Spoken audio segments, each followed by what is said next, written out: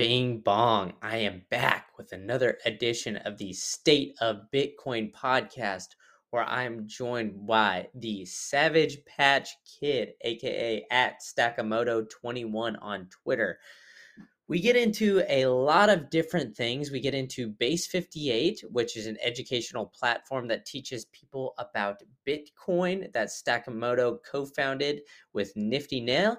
And then we also get into Bitcoin Plus Plus, a great conference that Stakamoto is also helping put on as well, along with Pleb Labs in Austin. We get into his Orange Pill story, a little bit about Bitcoin education, and much, much more. And then we dive into 6 current event stories about the first one about exchanges stopping withdrawals and limiting the amount of assets that you can withdraw off their platform.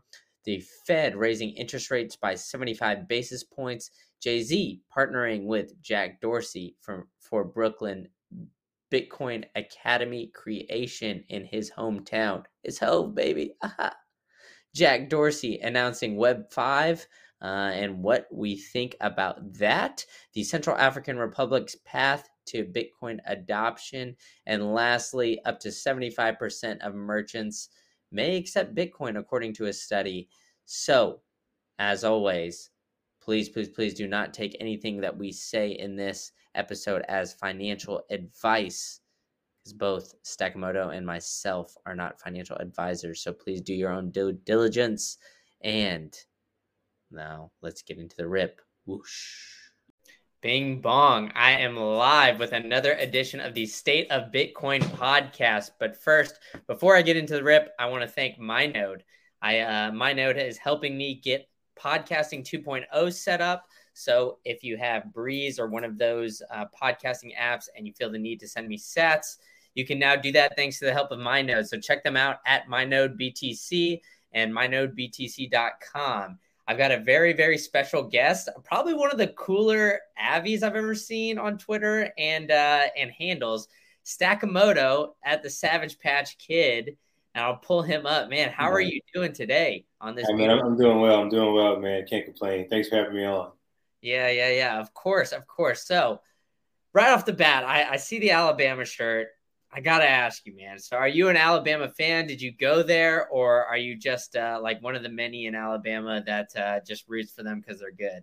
No, man. No bandwagoning for me. I went there, graduated from there. I'm originally from Alabama, even though, to be honest, like this is my dirty secret. But I used to be an Auburn fan before I actually went to Alabama. Don't tell anybody. No, but that's us now. Nobody else is gonna know. No, but yeah, no, I definitely went there, and like just got to support the home team. I don't live in Alabama anymore, but I'm always repping. So I got to let people know.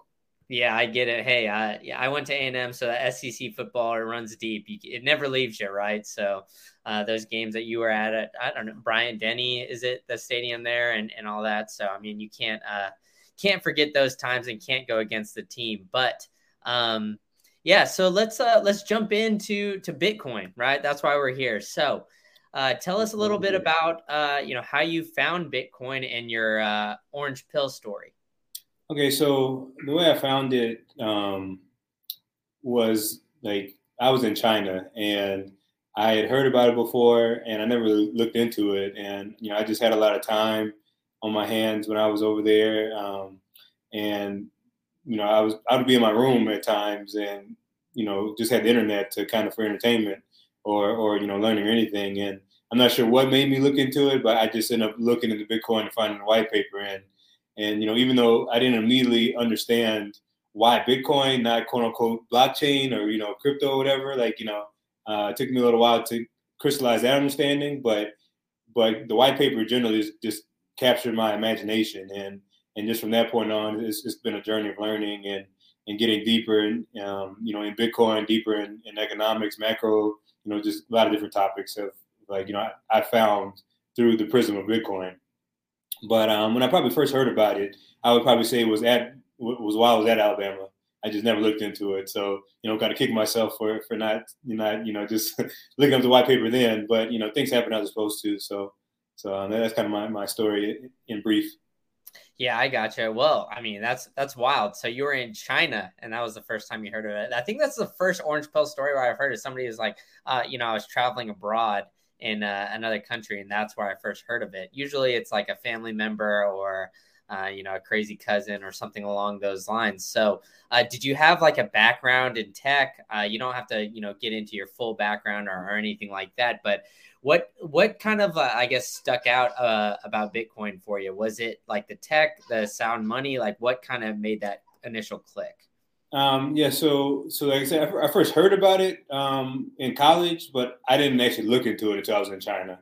But whenever, like, what really probably stuck out, I can't really pinpoint when this happened, but I was kind of already government skeptical by the time I saw the white paper, and it's just like, the idea of money outside of the control of any one entity, including governments, was attractive, and I didn't really understand at the time technically how that was enabled, but I would say that was kind of the main draw. Is just like the idea just seemed too good to be true at the time, but in a good way, like in like a way you want to learn more about, and it just that concept of uncorruptible money, it was just like was curious to me, and it's kind of funny, like a lot of people kind of find Bitcoin through maybe Austrian economics or their love of macro or whatever, whereas like I found Austrian economics and macro by way of Bitcoin. So Bitcoin kind of was my I guess baptizer into the world of trying to understand the craziness of our current monetary regime, as you could call it.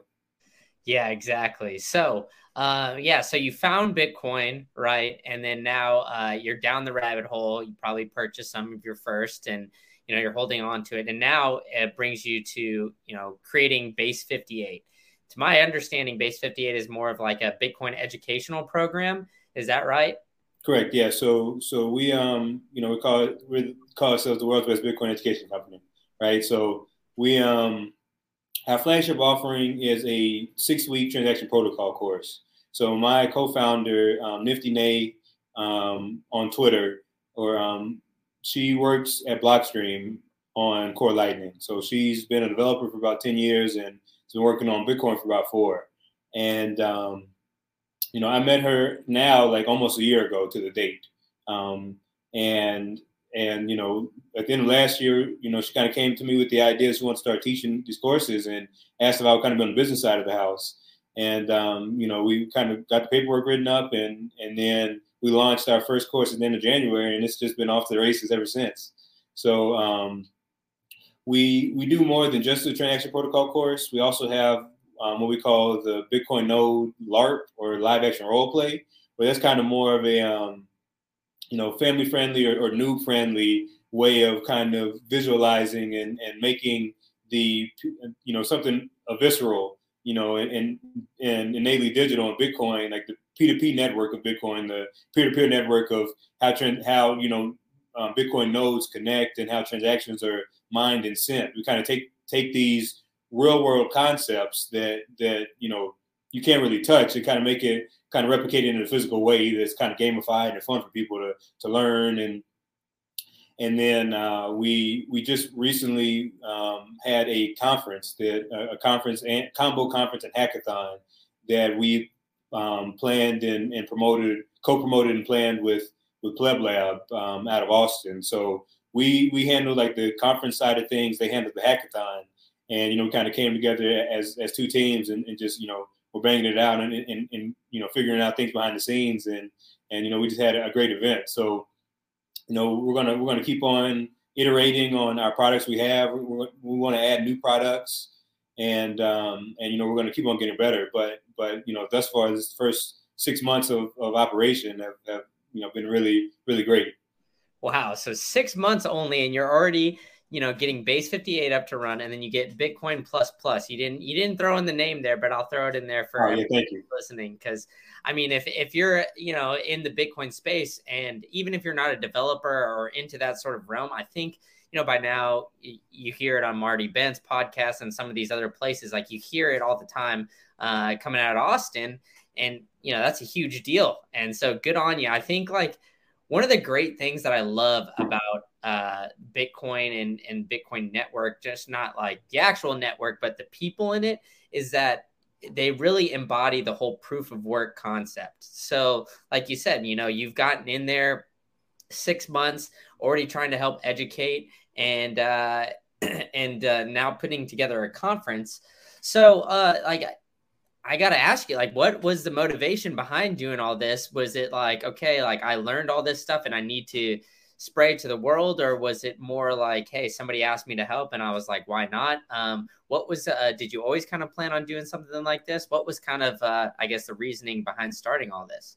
Yeah. So I would kind of say like, it's, things tend to work out whenever you put in a dedication, over a certain point in time, I would say. So, I've been in Bitcoin for a little while, and then last year in Bitcoin Miami, 2021, excuse me, I decided to get more involved, and like I didn't really know what that meant at that point in time, but initially I'm just going to start going to meetups. So after 2021 in Miami, I went to BitDevs in Austin the week after, and I introduced myself to Parker Lewis, the head of BD at Unchained Capital, and I had found him through his essay series, Gradually Then Suddenly, and that kind of really helped me understand, like, bridge the gap between, quote unquote blockchain, Bitcoin, not blockchain, right? So I just introduced myself and just told him, thank you for his work. And he ended up telling me about the Houston meetup that goes on monthly. And like, this was before it even is in its current form and size, like, because now we have it's hosted in a luxury car garage. But at the time, it was there was like a local brewery, Holler Brewing, that hosted it like the first time I went. And there's where I met my co-founder Lisa, or Nifty Nay on Twitter. And she basically was like, I want to start a weekly technical meetup, and she was like, please come if you want to. And I didn't really know of her at the time, or I knew of Core Lightning. I guess back then it was Sea Lightning, so I knew what she was working on, but I never been introduced to her as a person. But I kind of was reading the room and kind of noticed the respect she got amongst everybody who was there. So whenever she invited me to the meetup, I'd already decided, like, 2 weeks ago, that I wanted to get more involved. So it was just, perfect timing. And that meetup grew from like 4 initial, like, so there was one guy that she just met with, like the first meetup she had before I even joined was just one of our friends now, like one of my friends now, but I didn't know him at the time. And then the meetup I went to, I invited one of my friends. It was 4 of us, and like the biggest meetup we've had has been maybe about 12, because we kind of keep it word of mouth. We don't really promote it, but we have like 8 core friends. We call it, and we call ourselves the Blockheads, right? So it's kind of just Base 58 has just kind of been a labor of love of just showing up, right? And kind of like you said, with proof of work, Lisa had been kind of working on some course material that she wanted to start teaching, and she had the course material, but she kind of wanted somebody to come in and be on the business operations and promotion and biz dev side of things. And at the time whenever I met her, I didn't really have it, I didn't have it in my mind's eye that this is where things would end up, but it just kind of over time, we built a rapport and got to know each other better. And she came to me with the idea, and I really kind of felt that this is exactly what I wanted to be doing, is getting more, like I said, getting more involved. And I felt that after, by the time she introduced the idea, like I already knew of how prolific she was and how smart she is. So I was like ready to jump at the opportunity, and we meshed really well as a team, and we've just been able to kind of iterate and execute, and we're just going to keep on doing that, and keep on trying to improve the product offerings we give to people, because we really want to help people on their journey, right? Like like most everybody in Bitcoin, unless you literally just kind of found the white paper by yourself and just talk to Satoshi directly, like, or actually didn't even talk to anybody, I guess, but everybody learns from somebody is what I was alluding to.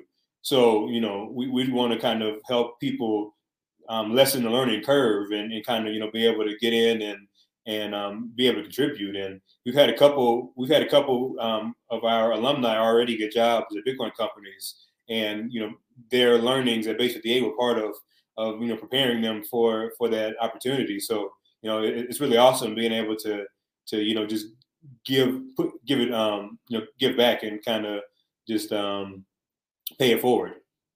Exactly. Yeah. So, I mean, I agree with you 100%. Like most Bitcoiners learn from somebody else.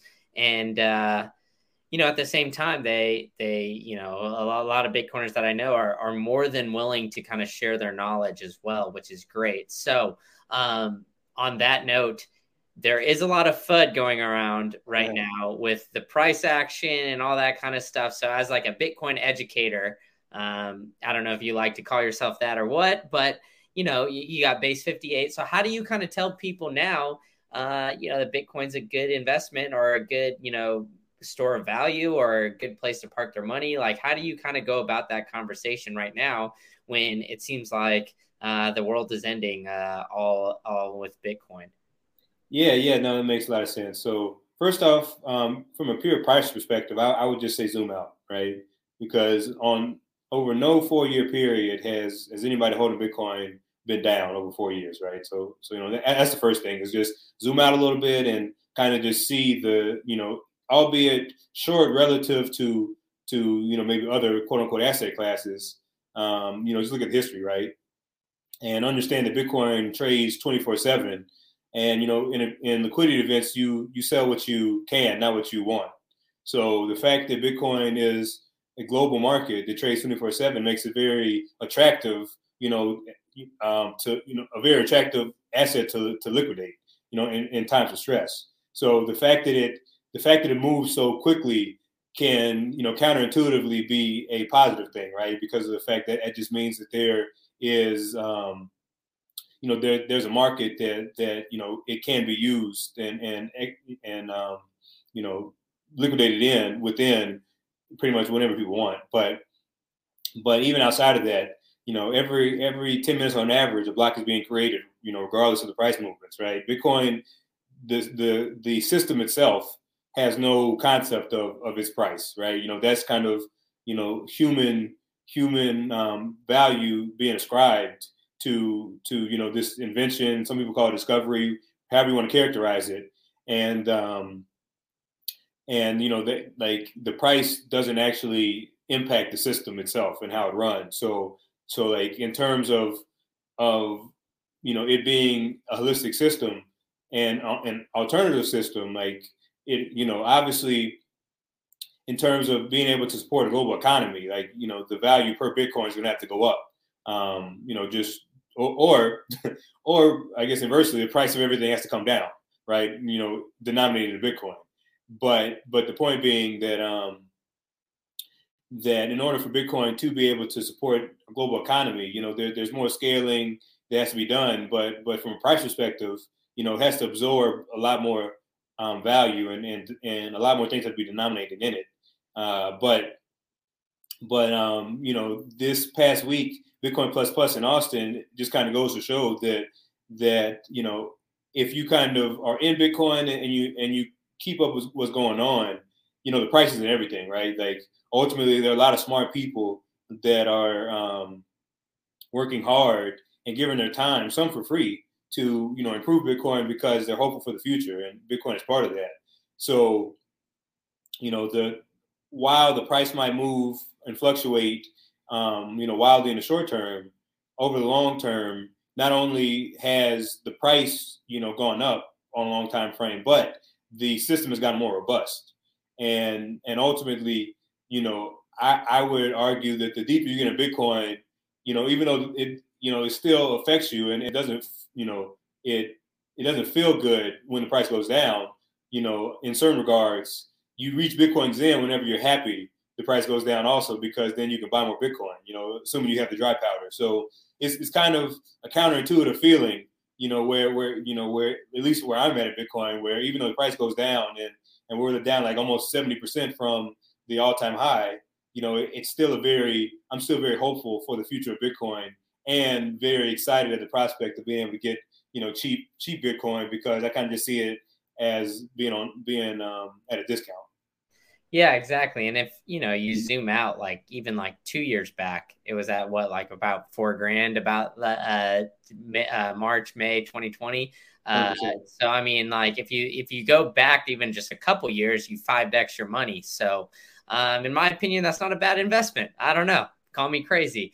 But yeah, I agree with you 100%. It's, a lot of people get into it for the number go up, and at the same time, yeah, I'm not gonna lie, I did too. But you kind of figure out the deeper principles, and you kind of dig into what's going on in the overall like Bitcoin economy. And I agree with you 100%. A lot of smart people are working on it, and I think the very interesting thing is now, and we'll kind of get into like a little bit of some of the exchanges and stuff like that in a second, but if you look at, some of the exchanges, you're seeing a lot of massive layoffs. And that's kind of the thing, that the companies that are dealing in, the shitcoinery are kind of laying a lot of people off. But on the flip side, a company like Block and Cash App and all these things are hiring, Lightning developers and all these other things. So, and Bitcoin companies are hiring. So I think it's like really interesting that even in a down market,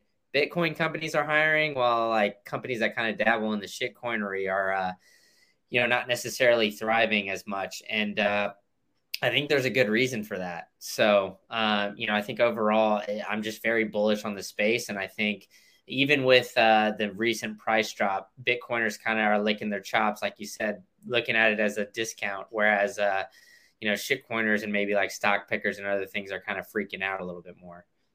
Yeah, so I would say in terms of shitcoiners and stock pickers freaking out, I think that kind of just goes to show their actual conviction level, right? And because ultimately, if I didn't think Bitcoin would surpass its all-time highs, I'd be freaking out too, right? Because I denominate my savings in Bitcoin, so I'm going down with the ship at this point, right? But I believe that on a long enough time frame, more and more people will want to denominate their value in their savings and their time in Bitcoin, and for that reason, the price will just by factor of more people adopting it will go up, right? Like it's just a kind of just math, as people say, right? But if you are kind of in it for a quick buck, and it's just like kind of you're playing the greater fool Ponzi of like, I can make money as long as I get in and get out. Then if you kind of get caught flat-footed and you didn't get out quick enough, and on top of the fact, you might have been in a shitcoin to 20, 50x, and now you held it back down to the bottom, of course you would be feeling bad, because you probably didn't have a lot of conviction in the first place. And if you did have conviction in it, this might have tested your conviction. And I had a similar story, right? My history in Bitcoin isn't completely clean from shitcoinery, right? So it's one of those things that hard lessons teach really deep, give deep learning, right? And either it's kind of like either you lose or you learn. And fortunately for me, I learned, and I lost. I lost too, but I learned from it ultimately. And they say that I guess like smart people learn from their own mistakes and wise people learn from mistakes of others, right? So if there's anybody out there that's listening and you're kind of just finding Bitcoin or quote unquote crypto now, and you find this podcast, like definitely don't waste your time with crypto. It seems shiny, and there are a lot of narratives that kind of try to lead people away from Bitcoin, in my opinion, to enrich themselves, whether they admit it to themselves or not. But learn from the mistakes of others. There are a lot of people that got caught up in this Terra stuff and the Celsius stuff. There are a lot more insolvencies that will probably pop up as these next weeks and months go on. So learn from the mistakes of others and just kind of find the signal in Bitcoin. Would be my argument or my opinion. But yeah, like I think so for the conference, I had my mom come out and volunteer, and for the most part, man, like up to this point, Bitcoin has been a number on the screen for my mom. But kind of seeing all the people who are, just came together and friendly and want to learn and are motivated and are working on a lot of things, kind of really evolved her perspective on what Bitcoin is and kind of the promise of it. And I think that ultimately, you have to kind of like Dave Chappelle said, Twitter isn't a real place. You have to kind of like, you have to kind of get out off of the internet to really understand the full impact of Bitcoin and the way that it's able to impact people's lives by talking to people and meeting people and kind of just having those interactions. So, it's scary right now because the price is moving against us. Well, once again, that's all a matter of perspective. Like, you need more sats, but the price is going down. But I've never been more bullish on the underlying robustness of what's being built out in Bitcoin, and that trend has never had a bear market. Like, the building trend in Bitcoin has never backtracked. Like, it's always been up and to the right in terms of making the system better, having more features, more options, and trying to developers really thinking deeply about how to best implement a system with the trade-offs that they're presented with, and allow people to have choice in the software they run and kind of like how they choose to use Bitcoin, because ultimately Bitcoin is backwards compatible all the way to the first version released by Satoshi Nakamoto. So there is a lot of work that goes in to be able to make that possible, and it's just a beautiful thing whenever you actually understand the mechanics, even though it takes a little while for that to happen. Exactly. No, I agree with you 100%. And I love that little monologue you went on there. Just preaching to the choir, man. I mean, I agree with you. Like, these crypto schemes, it just seems like, they're kind of disingenuous as it seems. And, it sucks for seeing, it sucks that you're seeing like a lot of people getting rug pulled, and, but, I think it's going to create more Bitcoin maxis. And that kind of brings me to the first story. We'll jump in right away because you kind of mentioned it as already. But exchanges are kind of stopping withdrawals. So I've seen it on Celsius, not the drink, not the temperature, but the exchange. Coinbase, BlockFi, and others have either paused withdrawals or limited the amount of like crypto, Bitcoin, whatever, that you can withdraw from the platform. So I think Bitcoiners have been kind of screaming this since the Mt. Gox situation. But why don't you get into, I guess, like keeping Bitcoin on an exchange? Like, what's your view overall on that, and view overall on like the situation, pausing withdrawals and pausing withdrawals or limiting them? Yeah, so there's a learning curve to Bitcoin, right? And I understand that, Bitcoiners understand that. So I can understand why people would want somebody, somebody that they trust, whether that trust is like really well placed or not, to kind of hold their hand or do things for them, right?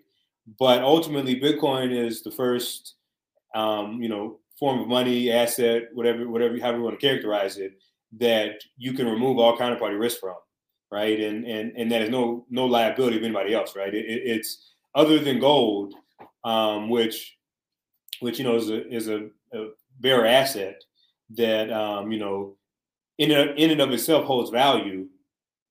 There's nothing else like Bitcoin, right? And Bitcoin is an improvement on gold because it's not physical. So like gold's limitation is the fact that it was physical, and that's why gold became centralized, because ultimately, in order to use it in commerce, there's a huge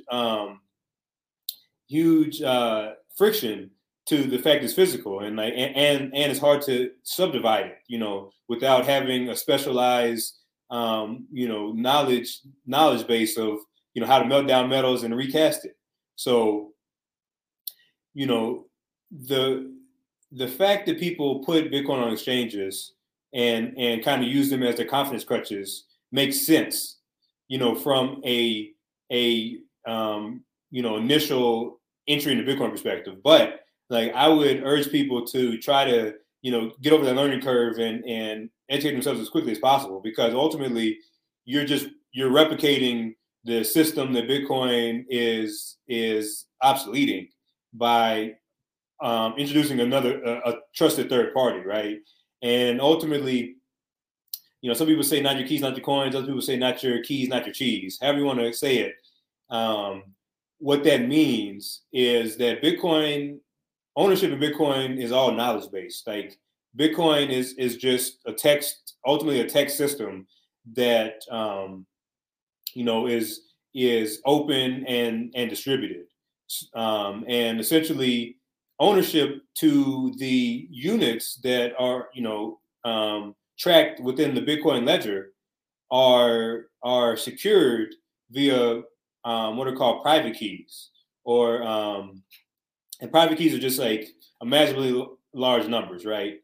But essentially, knowledge of the private key, a lot of times they are encoded in what are called seed phrases, which is just a more human readable way to represent this really large number. So instead of being, a number with up to 50 or more digits, you can put it in a 12 to 24 word phrase, and that's how you can represent it. Like the same as a word in English can be represented in Spanish or Chinese. It still ultimately has largely the same meaning, but how you represent it is different. But like learning all these things is not easy, and like Bitcoin, I would argue, is counterintuitive until it's hyperintuitive, right? So it makes sense that people want to have somebody to trust, but the problem is you can't trust people. Like if monetary history has told us anything else, it's that don't trust people with your money. Like ultimately, the allure or the draw of being able to take people is just too strong for a lot of people. And we don't know if Coinbase, is going to have problems making good on all of the people that they owe, or BlockFi, but it seems Celsius is already at that point. Like, they haven't come out and been forthright about it, which is part of the issue of why you don't want to keep your Bitcoin on these exchanges. But it seems from outside looking in that they're already at that point where probably all of the people that use their lend product and are actually unsecured creditors, and even people that use their wallet or bought Bitcoin or whatever through them, they're probably not all going to be whole. Like, so ultimately, Bitcoin gives you the ability to control your wealth in a way that nobody can take from you. Like, I don't advocate for this, but you can die. You can die and nobody can take your Bitcoin.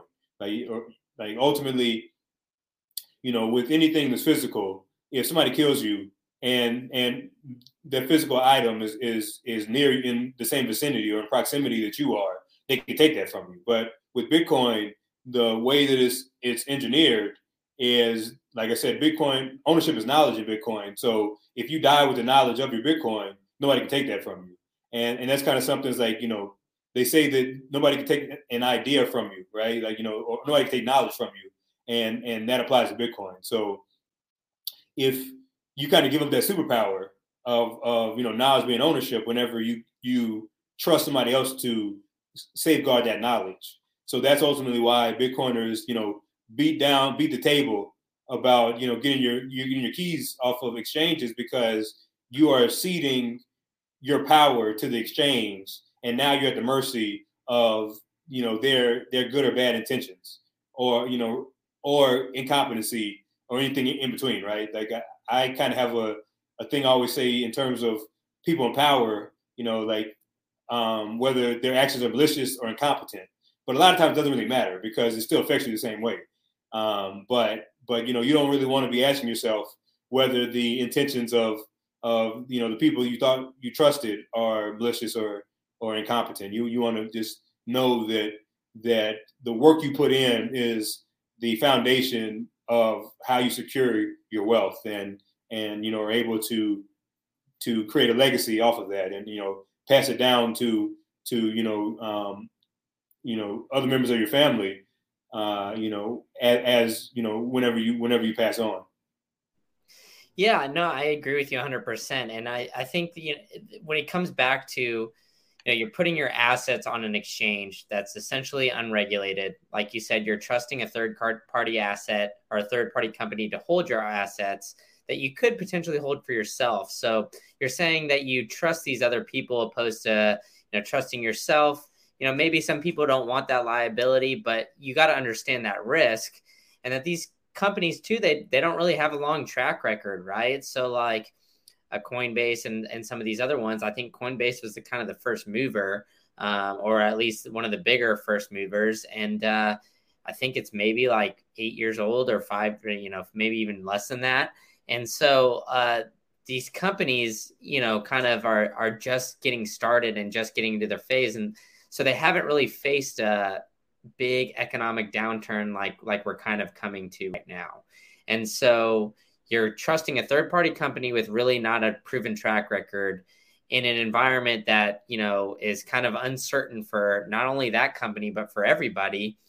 And it's in an industry that's, not really regulated. And I'm not really pushing for regulation or anything like that. But if it's a company like Charles Schwab or one of these brokerages, they have to go through everything through the SEC, and it's a lot more regulated. Where as these Bitcoin and crypto companies, they're still getting, under definition of regulation. The SEC is kind of figuring out like whether or not, how to track it. And so like nobody's really keeping track of these companies to see if you buy an asset on that platform, if that company actually buys that asset or if they reinvest your money and just kind of say that it's there, like it's not really being tracked. So, I really do feel for these people that have their, Bitcoin and other crypto assets to a lesser extent on these exchanges. But I think it's going to teach everybody kind of a lesson, right? That one, that exchanges aren't really a safe place for your assets.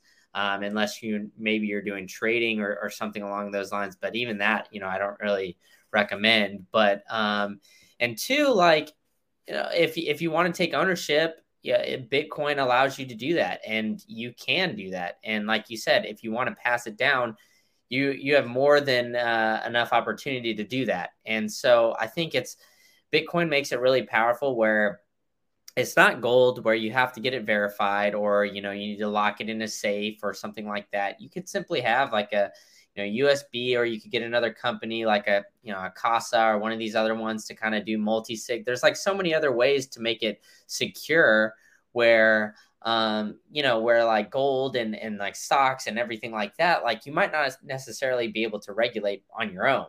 Right. So maybe these, like a Schwab account or some of these other ones limit the amount of money that you take in and take out. Whereas like Bitcoin, you could do everything instantly. And that's, simply the beauty of it. And that's why, I think you and I are such huge advocates for it. So I think it's a tough lesson to see a lot of these people learn, but I think it's a warranted one. And that, at the end of the day, is going to make people stronger Bitcoiners. Yeah. So to that, I would say that, there's a reason why our brains, interpret pain, right? Like, or like pain is a biological evolutionary reaction to stimuli in our environment, right? Because it's basically supposed to teach you a lesson, right? Like, if you experience pain, then that kind of makes you think like, take a step back and like, what caused me to experience pain so I can prevent this again, right? And our brains are wired for risk aversion.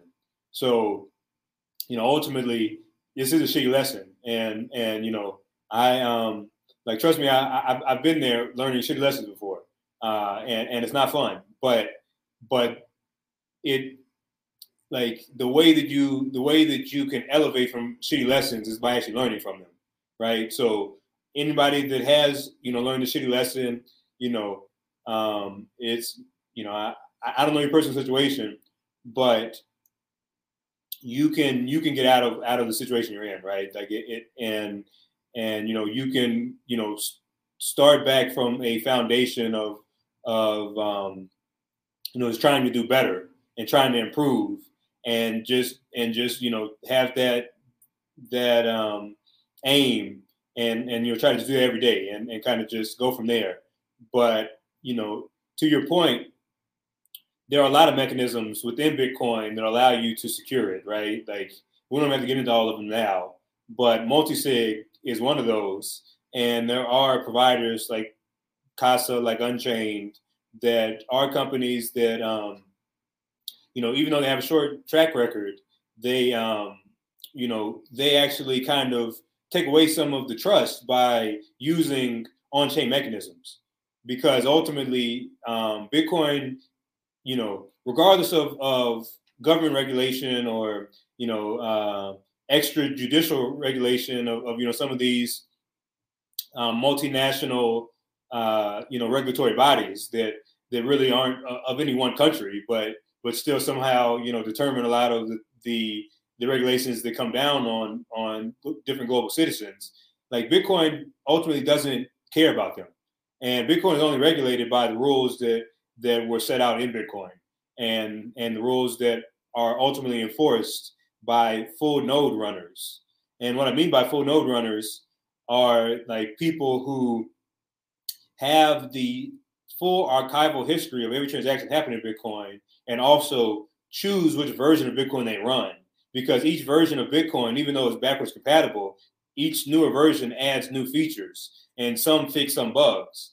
And so ultimately, as the end user, with Bitcoin, you are empowered, and you're empowered by running a full node and enforcing the rule set that you choose. And when that scales up, it's pretty much like economic majority. Economic majority matters in order to be in consensus. But that's also the beautiful thing about Bitcoin too, is technically, if you don't agree with the economic majority for one reason or another, you could be in the minority and still enforce your own rules. And like that would cause a chain split. And ultimately, we, in terms of just causing less confusion amongst people who are new to Bitcoin, we generally I guess developers and interested parties try to avoid chain splits as much as possible. But ultimately, it is always an option that anybody can use, right? Like, ultimately, if tomorrow the principles of what we consider as Bitcoin, like essentially the chain that goes all the way back to Satoshi. If I don't agree with those principles anymore, I can take the history up to that point and kind of fork it off and start a new chain, right? And ultimately, that's happened before, and that has led to just a lot of broken promises and maybe broken dreams, because the economic majority hasn't moved over to those chains. But the point being, the fact that you can always means you have an option, and just because you have an option doesn't mean you should exercise it. But optionality is always better than less options, right? Like, more choice. Like, I kind of always argue that money generally and Bitcoin specifically gives you more choices, but it doesn't help you make good choices, right? So you can still make bad choices, but you have more choices, and ultimately, with more choices, you can always put yourself in a better position than with less choices. I would argue, at least. But yeah. So Bitcoin is not is regulated in and of itself. So ultimately, even trusting regulators to get your Bitcoin back is not a foolproof thing. And Bitcoin, there's trade-offs all the way down, right? Like, so the trade-off of putting your money on exchange is that they can run away with all of it. So ultimately, the fear of losing all of your Bitcoin is not abated or mitigated by putting it on exchange either, because you might lose your Bitcoin through incompetence if you move it before you actually understand mechanically how to do that.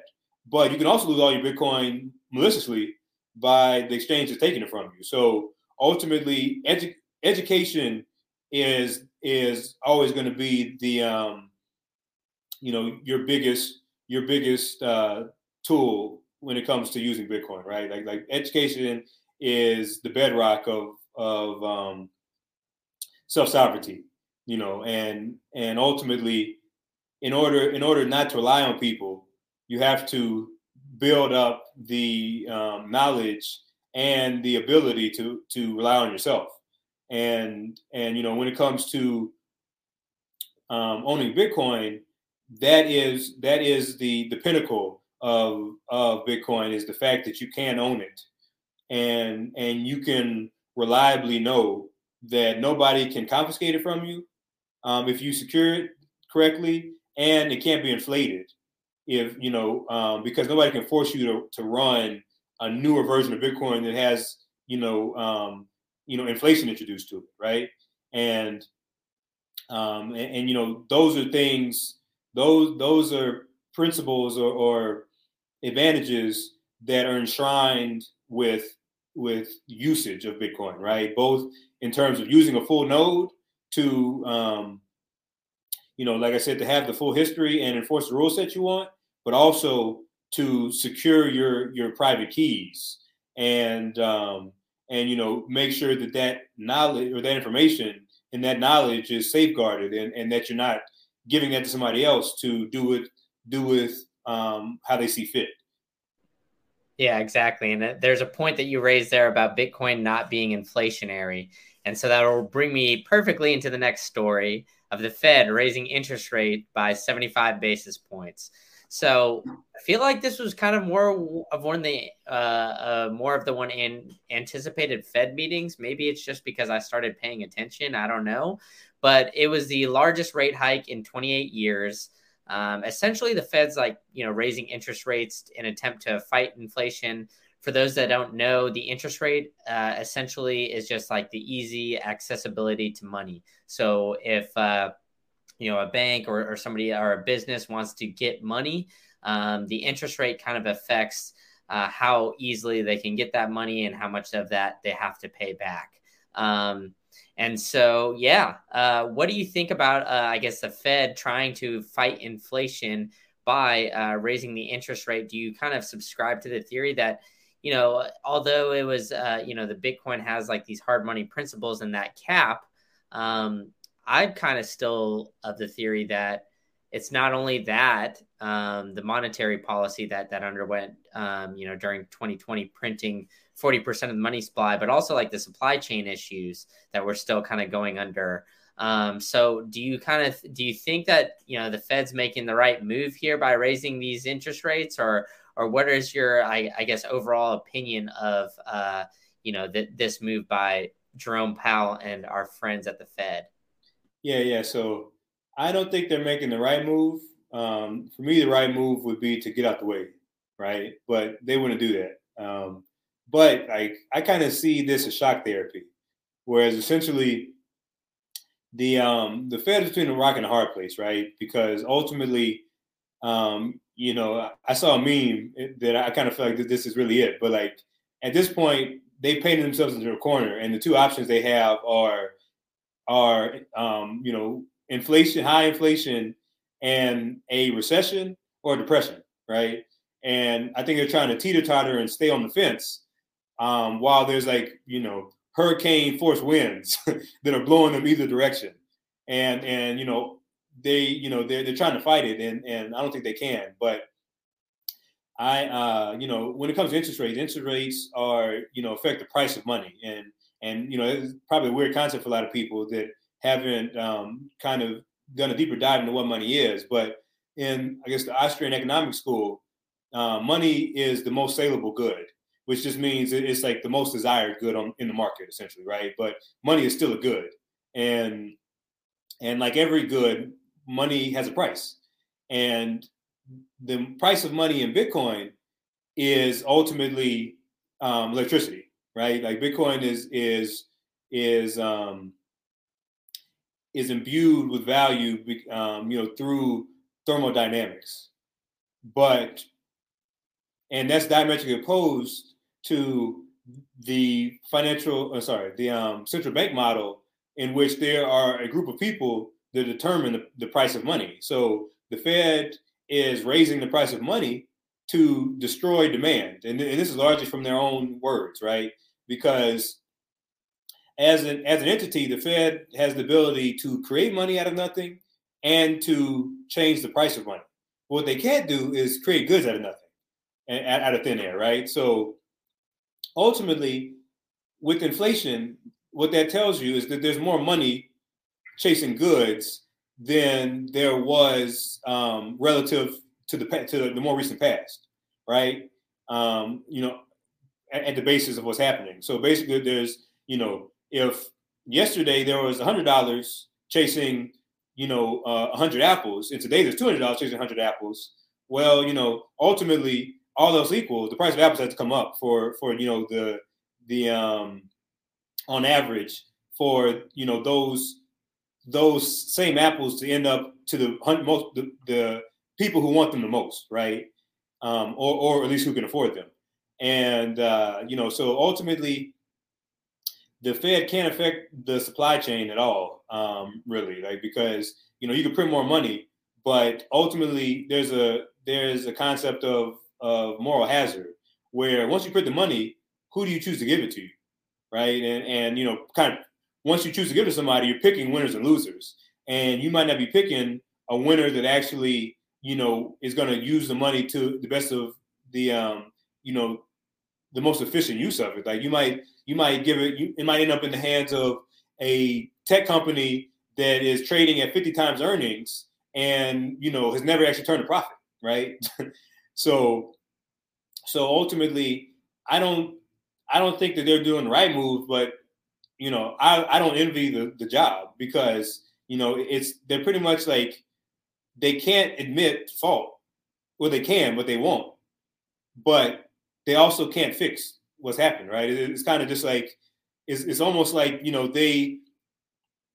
they've sliced their finger off, and they're just trying to like glue it back on, right? Like and they're just not admitting to themselves or anybody else that they're missing a finger now, and like there's some people that see the finger's missing, and kind of be calling it out and understand that you're not going to be able to put it back on, but the facade is too many people are caught up in the facade at this point for in my estimation for them to turn around now, and it's just like they're too deep. Like the white lie has snowballed way too deep now, where it's like they're caught in their own web of lies, and now it's just like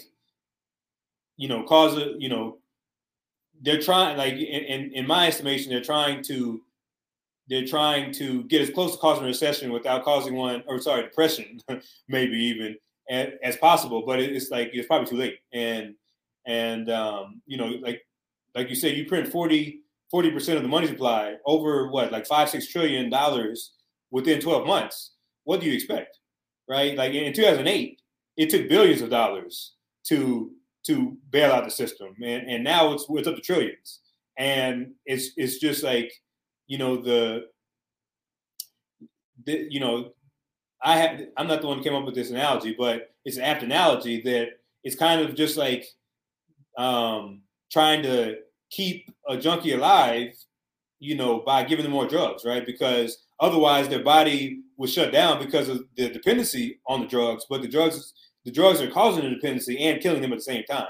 So it's just kind of like, it's one of those situations where you can go through you can have the relapse and have the shock of the relapse, or you can just keep on feeding the drugs until it kills you, right? Taking the drugs until it kills you. So it's I don't I'm not much of like a pontificator in terms of like what the Fed will do or like how things will play out, because I think there are way too many people that sound very sure of themselves in terms of like what the Fed will do and this and that, and to a certain extent, like they might have inside information, right? So I'm not going to say that what they're saying, doesn't have some basis in truth, but I don't really pontificate on the decisions they make because I don't know, but I do think that they're just like right now trying to hand wave, and it's just not working, and that's just like diametrically opposed to the way Bitcoin works, right? Bitcoin the monetary policy in Bitcoin was set out at the Genesis block. When Satoshi developed Bitcoin, whether them being a person or a group or whatever in between, they decided that there would never be more than 21 million Bitcoin, which are subdivided into 100 million subunits called that have since been named Satoshis. And so ultimately, there will never be more than 2.1 quadrillion Satoshis in the system, right? And the issuance of these Satoshis happens on a roughly 4-year cadence. Technically, it is every 210,000 blocks, which averages out, on a 10-minute block schedule to about 4 years. But every 4 years, the amount of Bitcoin created cuts in half. And it started at the outset with 50. And right now we're in what's called an epoch, which is just the time frame in between these what they call halvings, where the supply issuance cuts in half. We're in the epoch where 6.25 Bitcoin are created every block, and in roughly, I think, May 2024. I need to go back and look, but I think, give or take, around there, the next halving will happen. Will be in a new epoch where 3.12 Bitcoin will be created every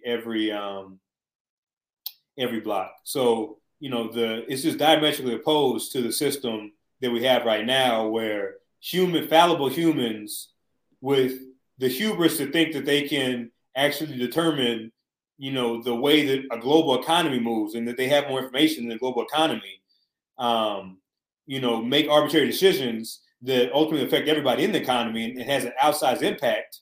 Bitcoin is diametrically opposed to that.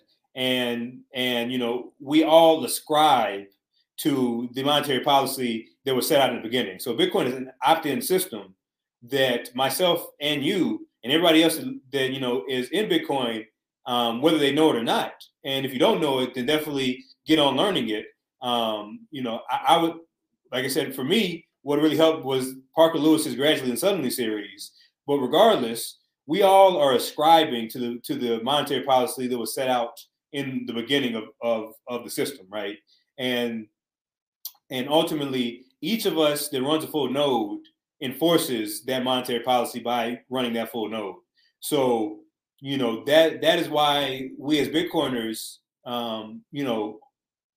think that Bitcoin is such a revolutionary system, because it empowers the individual. And despite the price movements, which the more you need Bitcoin in countries that experience hyperinflation or high inflation, it affects you more, and it's unfortunate. Like, regardless, it's that power that is the real benefit of Bitcoin. So it's a long-winded way of saying that who the fuck knows what's going to happen with the Fed and their choices, but best believe it's going to have a negative impact on you. And because they're at a point where they really can't really steer the ship in a different direction. Exactly. And I think, like you said, the Fed's kind of in a tough situation where the damage is already done. And Powell was actually asked if people losing jobs is necessary to lower inflation, and he said, "We're not looking to have a higher unemployment rate, but I would say I'd certainly look at that as a successful outcome." So just kind of pointing out, like, the generic economics that our monetary policy and all of the systems that we have in place is kind of lining out. It's obviously not the most optimal system if we need some sort of unemployment rate. But yeah, we're running. We got 4 more stories to get through. So I want to be cautious with your time. So I'm going to jump to the next story real quick, because I think this is going to be a very interesting one for you, because you're also a Bitcoin educator. But Jay-Z is partnering with Jack Dorsey for the Brooklyn Bitcoin Academy. So I don't know if you saw this story, but essentially Jay-Z and Jack are debuting the Bitcoin Academy. in Jay-Z's hometown. The goal of this academy is to provide people tools to build independence for themselves and the community around them. And this will provide some residents of the Marcy House, which I believe is where Jay-Z grew up, with the innovative financial educational programs. And it's also bringing people that are bringing Bitcoin to people that I believe that really need it, right? Because I think, at the end of the day, Bitcoin's great for the average American or the upper class, but inflation affects the lower to lower middle class drastically more than, the people that don't necessarily live paycheck to paycheck, right? Because goods and services go up, but generally with inflation, asset prices go up as well. And so, I guess, how does it feel to be kind of in the same class as a Bitcoin educator as Jay-Z? And what do you think of him partnering with Jack to, I guess, bring Bitcoin back home to Brooklyn and to the Marcy houses?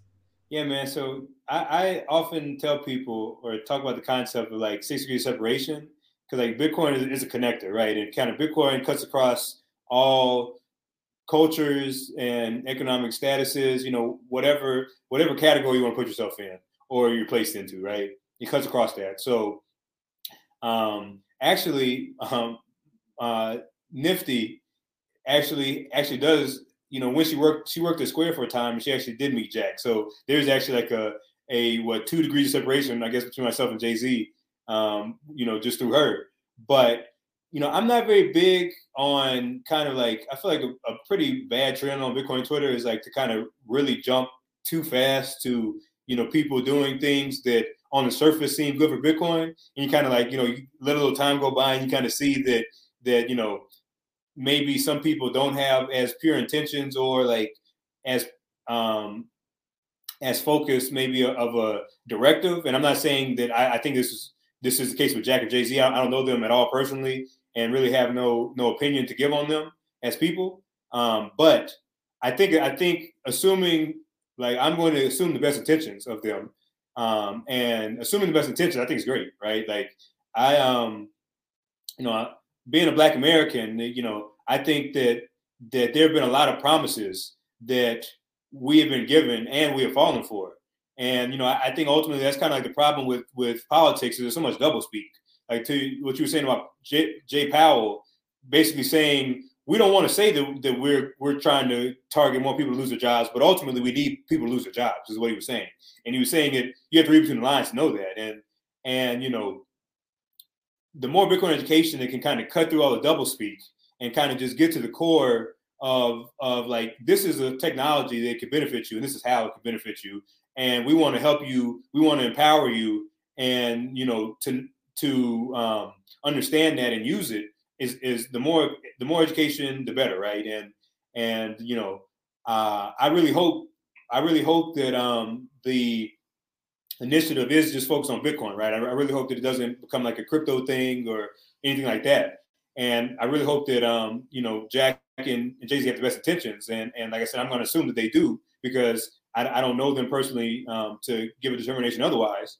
But I also am not going to just jump on the bandwagon of like rah, like you're awesome for doing this. Like, kind of, and I would hope the people with Base 58 give us the same, hold us to the same standard of, don't fall for the fact that we're saying what we're saying. Just give time to create proof of work so that you can evaluate like what actually is the impact that this initiative is having. So, I think of Bitcoin as my own 40 acres, right? Like, like ultimately, the story of basically the free slaves getting 40 acres and a mule, regardless of its genesis, is something that is part of American history, right? And that's something that I don't really necessarily believe in reparations, because I think at this point we're just kind of so far removed from kind of the people who had direct hands in owning other humans, that it kind of gets murky, right? But if I had a magic wand and I were able to make decisions, the closest thing I would say to reparations is to give Black people the ability to own Bitcoin and not have and use it as legal tender, right? That would be closest I would ever say to have reparations, right? But ultimately, I think that to your point, people that are most affected by the negative externalities of the current system are the ones that need Bitcoin the most.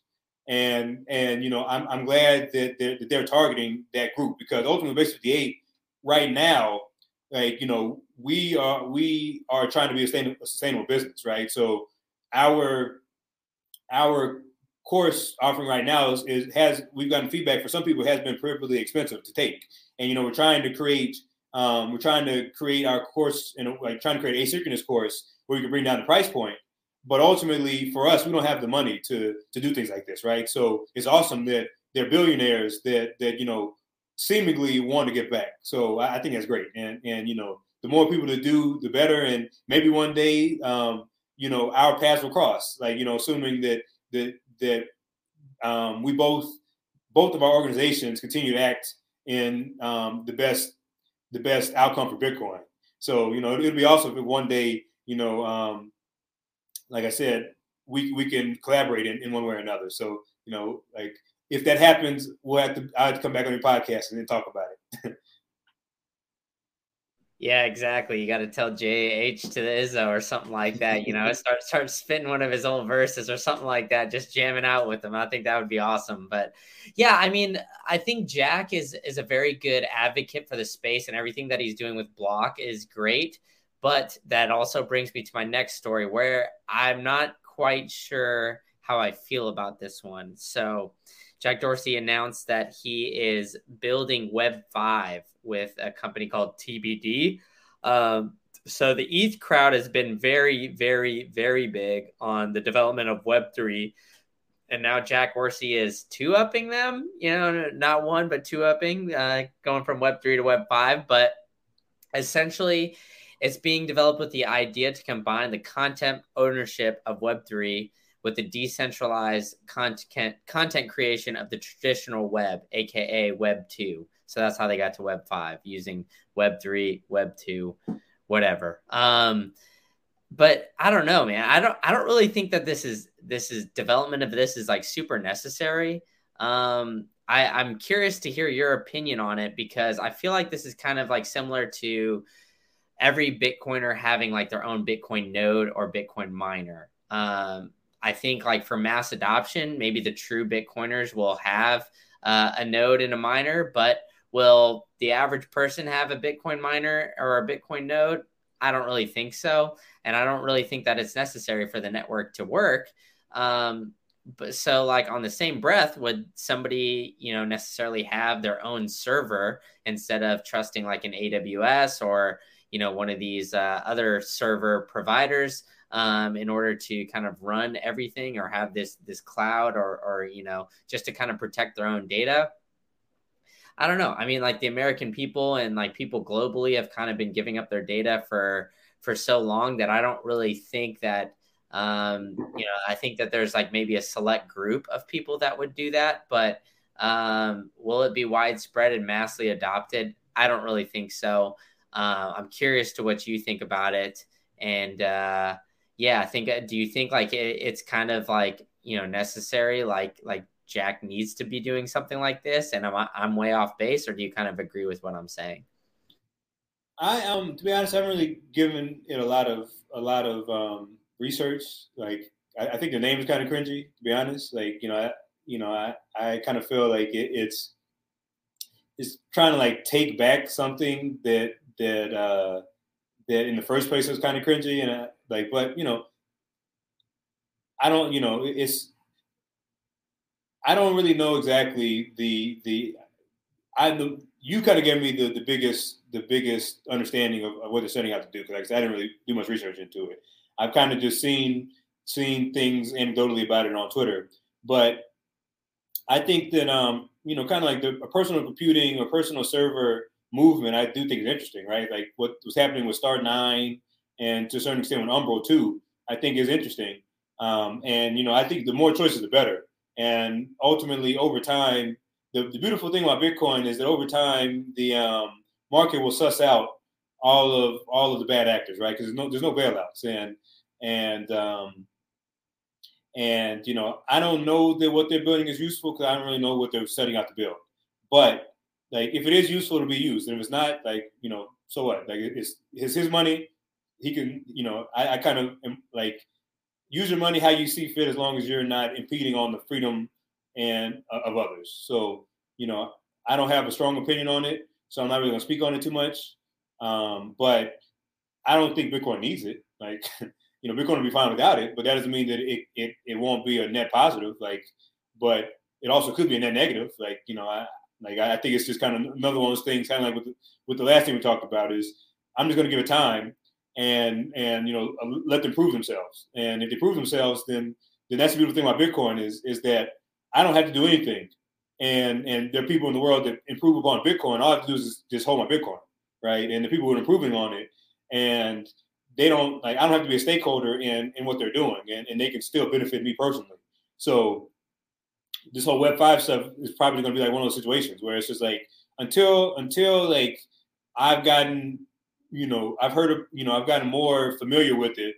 I'm just not even gonna worry about it. It just is what it is. Like, I'm not really very big on billionaire or like tech icon worship, right? Like, so, like I said, presumably Jack, he definitely on Twitter, he cuts to the chase in terms of seemingly being forthright in about how he feels about Bitcoin. So, like, from a public perspective, what I see of Jack, I don't have a lot of bad things to say. But once again, I don't know him personally.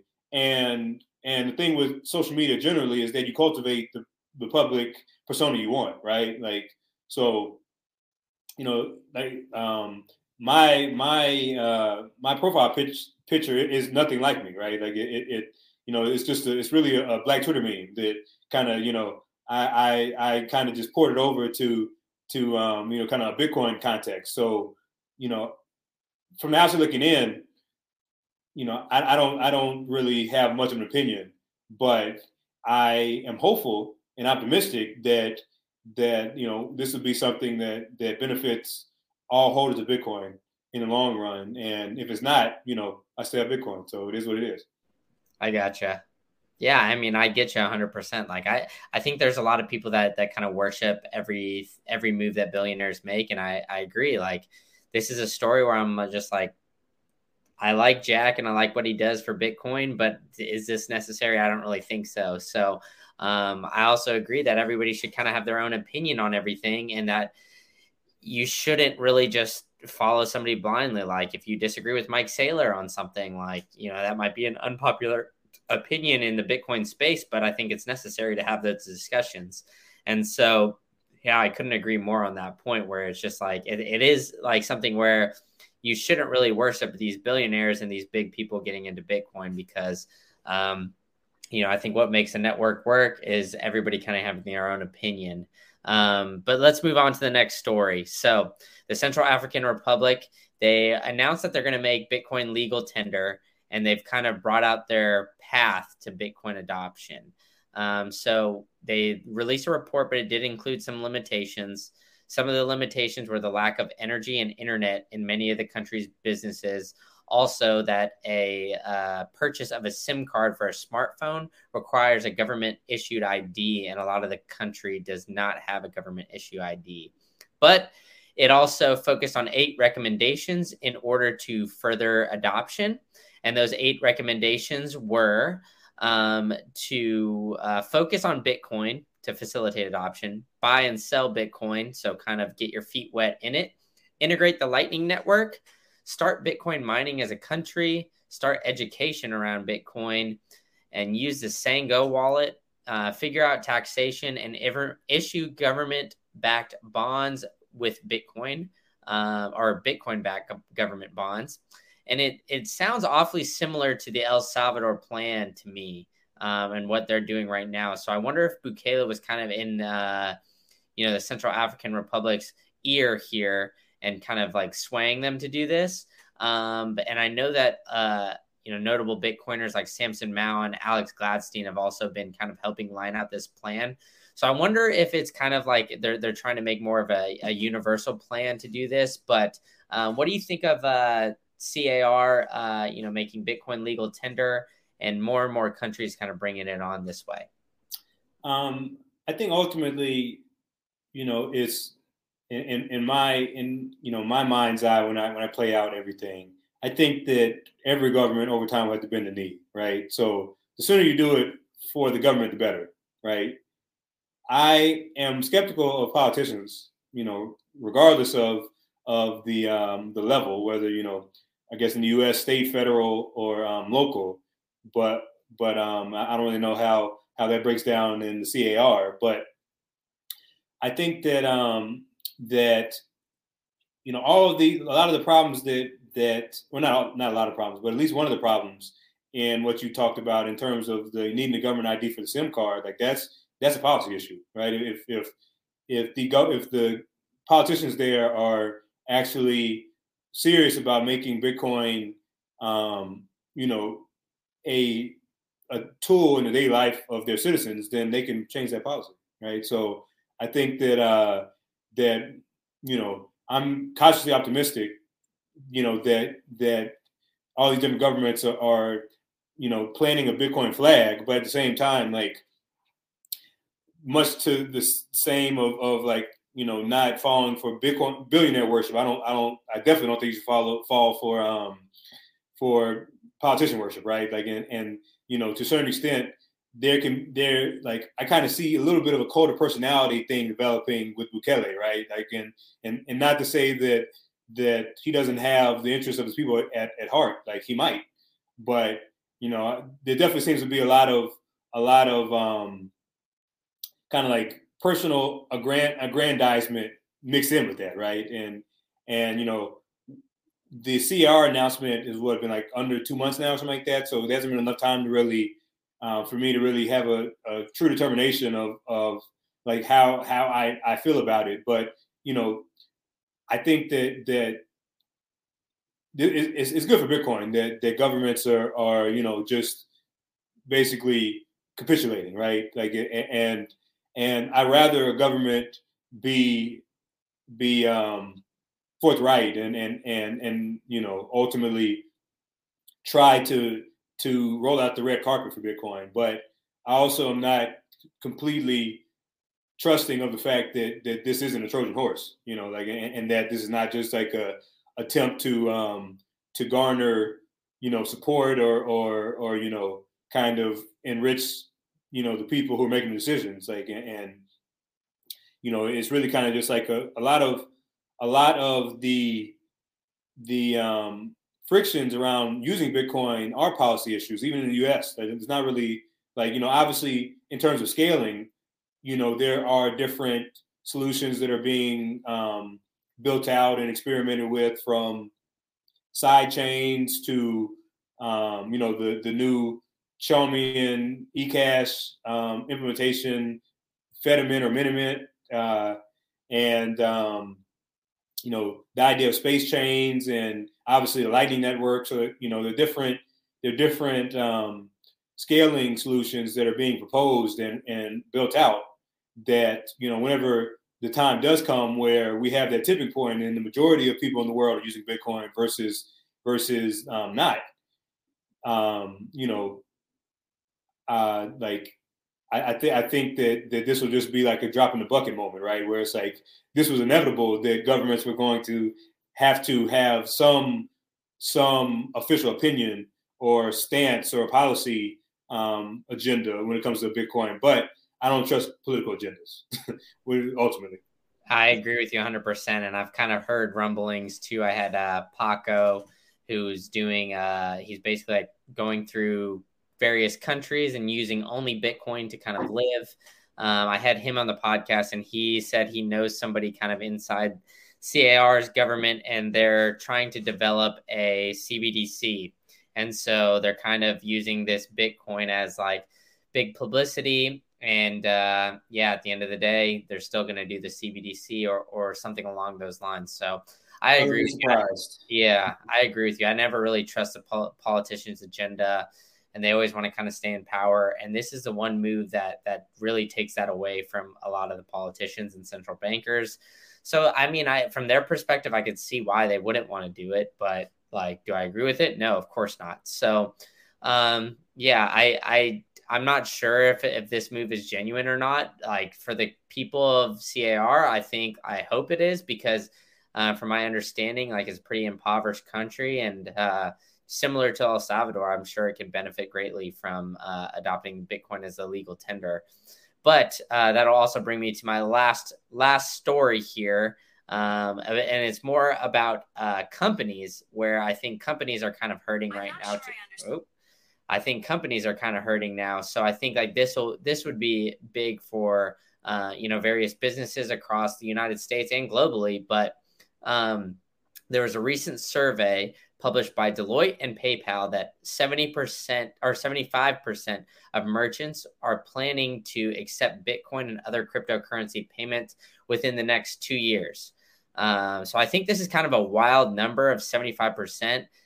But is it unexpected? I'm not really so sure. In my opinion, I think like this is something where it's going to be done more so out of necessity because more and more people are going to be demanding to use Bitcoin. And, the Lightning Network kind of undercuts those middlemen of MasterCard and Visa and takes away their 3% fees. So, instead of raising the prices by $1 or so, like they can kind of minimize that by just simply using Bitcoin.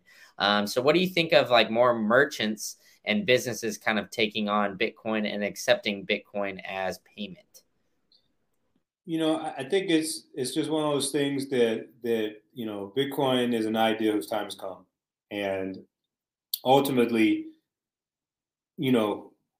merchants accepting Bitcoin is a rational determination for them, right? It's like ultimately, if people were trying to do it for publicity, it would have been done with like all the pushback in 2013, 14, whatever, because before he went the way of Bitcoin Cash, like Roger Ver presumably was a good advocate for Bitcoin, right?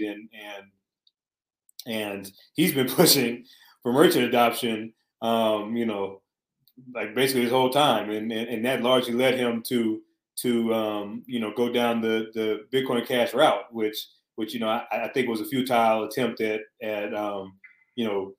trying to push his own agenda in Bitcoin, which he never he has yet to eat enough humble pie, to kind of come to the realization that people are going to do what they want with Bitcoin, and that's the beauty of Bitcoin. Is like that you can't tell people what to do. So like if I in a past life worked for one of the big four consulting/accounting firms.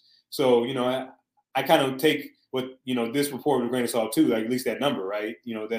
But it's just rational at a certain point. Like obviously Bitcoin is the U.S. dollar price is volatile, right? Like that, nobody that is being intellectually honest would lie to you about that, right? But in terms, and once again, like the monetary properties that you are able to benefit from by adopting a Bitcoin standard and the price appreciation over time that you are subject to benefit from, is undeniable, right? Like, ultimately, Bitcoin has a short history relative to other things, but in its history, let's just look at its history, right? In its history, has there ever has anybody ever been able to single-handedly make a change to the network? No. Has has the encryption that secures Bitcoin ever been broken? No. Has anybody lost money on over a 4-year time frame? Lost money, quote unquote, in dollar terms, being invested in Bitcoin? No. Like these are all things that as a merchant, And the two with the Lightning Network, if like you can not only cut down on fees by becoming a member of the Lightning Network, but you can also kind of create different interesting schemes, like in terms of how you connect with your customers, right? Like you can essentially kind of have direct connection with your customers that you encode certain promotions into, possibly, right? And I don't know if that's technically feasible today. Probably is, like, but if not, there are people that are smart enough to figure out ways to kind of embed promotions, probably on a network protocol layer, right? In terms of like sats back and things like this, and it's just like Bitcoin is like, money is ultimately an idea, and up to this point that idea has always had a physical instantiation up until Bitcoin, and Bitcoin has freed the idea from its physical shackles, and it's been able to do that by merging the idea of money and the idea of the internet. And the internet essentially, I would characterize it at its basis, unshackled communication from its physical instantiation of either needing to physically be around somebody to talk with them or communicate with them, whether through sign language or any other physical means of communication, or obviously written communication, right? Like the internet made it so you can communicate with people digitally, and without there needing to be a physical proximity, a physical link, whether that's like I said, a book that is passed down from Shakespeare to modern day, or like you and I being in a room talking to each other, right? Like we're able to do this over the internet. I'm not even sure where you are in the world. You're not sure where I am in the world, but we're able to communicate. And ultimately, like, it just makes sense for people to adopt Bitcoin once they understand it, because you can send money at the speed of light, right? The only physical limitation in terms of sending Bitcoin is the actual physical connections, right? And fiber optic cables move at the speed of light, so you can send money at the speed of light that on the Lightning Network has instant settlement or near instant settlement, and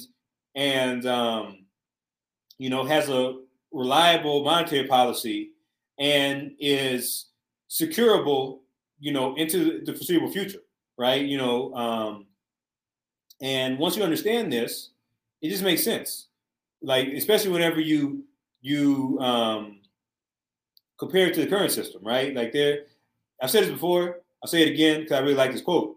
But in the autobiography of Malcolm X, he talks about a conversation he had with his former mentor, Elijah Muhammad.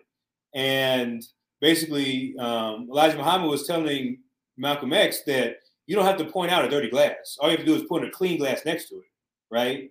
And it's a very subtle thing of like, you don't have to tell people that, you don't have to actually go around and tell people how bad the current system is, right? They'll eventually figure that out for themselves. All you have to do is just show them Bitcoin, and that's the clean glass. And whenever they actually pay attention enough, they'll see the differences. Like if they look at the two glasses closely enough, you'll see you'll see a dirty one because of the clean one next to it. And I just think that I'm skeptical of the number, just because I wouldn't put a number on anything like that. But it's believable to me, though. Like, it's I don't believe it because they said it. I believe it because I believe it can happen. I agree with you 100%. And we're running a little long, so I want to be cautious with your time. So let's wrap things up with one last question. Bullish or bearish going forward in the short term, and bullish or bearish, I guess, overall in the space, and why? So like I said, I'm not a pontificator, so I'm not gonna, price wise, like I am like you don't want to I'm a permanent optimist when it comes to price, so you don't want to ask me Um, Yeah, but I always ask people that, but it's a dumb question. I think I don't know why I keep asking. I more so because I think people kind of take it like a different direction. Like whenever I ask it, nobody really takes it like more so. I guess the price direction. They always take it as far as the space goes. Well, So that's gonna be my follow up though, in terms of like. So I'm not gonna comment on the price because I have enough humility to know that anything I say can and will be used against me. No, but just joking. But definitely like I said, I had a front row seat helping to plan and promote and execute Bitcoin Plus Plus. We had about 150 attendees in all. We actually ended up having we didn't even know, we didn't expect either one of them, but for part of the conference we had Adam Back, um, who is the CEO and co-founder of Blockstream, and whose paper, Hashcash, which kind of sets out the concept of proof of work, was referenced in the Satoshi white paper.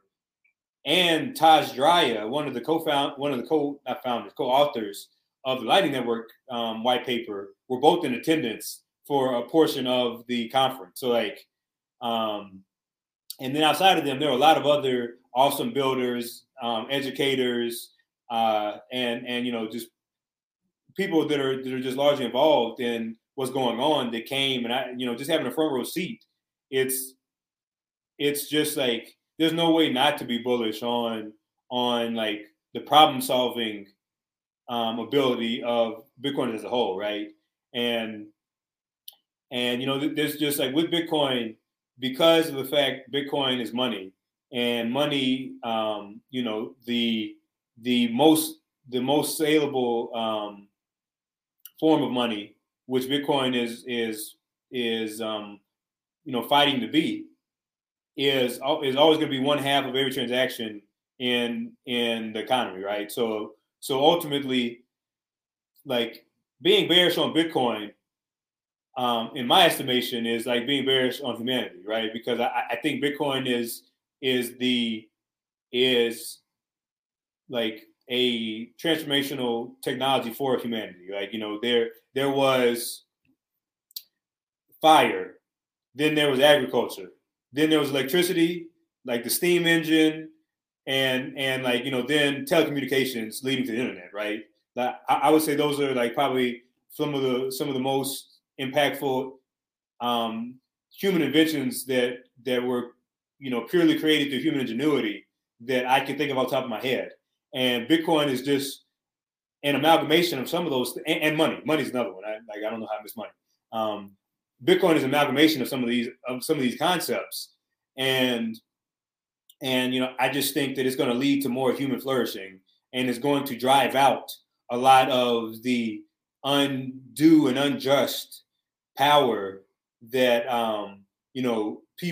some people have over the lives of the majority of the world's population, right? And to specifically talk about the people, I mean politicians and central bankers, and there's no way to be bullish because like there's so many people in Bitcoin that don't do it for power. Like there's sure there are people who like the clout that they get from what they do, right? And ultimately, do you, right? Like I like I said, I don't really fall for the whole clout chasing paradigm, but as long as you're not like using your clout to get over on people, clout chase all you want, in my opinion, right? But there are a lot of people who don't want clout and who actually want anonymity and are like working on Bitcoin just purely because they feel compelled to. And I don't think that you can extinguish the light that is Bitcoin, without just a huge disruption in kind of how like the things we expect in daily life, right? Like short of there being like just shutting down the whole internet and telecom networks. Like, I don't really see, this Bitcoin train being slowed down, and that is very hopeful for me because Bitcoin is a movement that empowers individuals by disintermediating, people who, like, third parties that put themselves, at the center of certain transactions or policy decisions, and that is very hopeful for me. Stack, thank you so much for your time. I really appreciate it. I mean, we had a very long rip, so I hope I didn't take too much of your time, but I really appreciate it. It's a blast. We're going to have to connect again soon and hopefully meet in person, maybe at one of these Bitcoin meetups or Bitcoin conferences. But why don't you tell the audience what you got going on, where to find you, and all that jazz? Okay, yeah. So you can find me on Twitter at Stakamoto, STAKMOTO 21. If you're interested in what I'm doing at Base 58, you can find us at Base 58 BTC on Twitter, on YouTube, and on BitcoinTV.com. And then if you're interested in Bitcoin Plus Plus, you can find us on Twitter at BTC Plus Plus, spelled out. And then a lot of the talks, I'm still working on getting them up, but all the talks and the hackathon projects will be uploaded to the Base 58 YouTube and Bitcoin TV accounts. So I've been working on it pretty much nonstop since yesterday, and I'm going to get them out by this weekend. So that'll be up there. That's where you can find me. And then if you want to follow my co-founder in Base 58, Nifty Nay, NIFTYNEI on Twitter. She's doing a lot of great work, and she has a very interesting Twitter timeline. Like, I don't really post a lot. I'm more of like a retweeter of content, but she kind of just uses Twitter as almost sometimes at times her own inside joke machine. So it's kind of funny following her. But yeah, man, I really appreciate your time, and don't feel bad about holding me. This is a lot of fun. Like, this is my third podcast appearance period, so thank you for that. And lastly, I'd like to shout out BTC Connector on Twitter. He actually is the one that connected us. He hosts he co-hosts the Huntsville, Alabama Bitcoin meetup. So if you're ever in Huntsville, pull up. You can find them on Twitter at BTC Connector. So thanks, man, and we'd have to do this again. Yeah, exactly. Yeah, shout out Justin and the Huntsville, Alabama Bitcoin meetup. Yeah, I mean, Justin's been great. He's been on this podcast as well. So if you guys have been out there, he's a great connector and just always like moving pawns and stuff like that in the Bitcoin space. It's great. So he's introducing me to a lot of people, and I really enjoy him as well. So on that note, check out Stack, check out Nifty, and check out Base 58, Bitcoin Plus, all that kind of stuff. That they're putting out a ton of great education, and really putting out the proof of work in the Bitcoin space. So go ahead and support your fellow Bitcoiners. And Stack, thank you so much for your time. Thank you, man. You're standing on the shoulders of giants. The shoulders of giants. Okay. See you, man.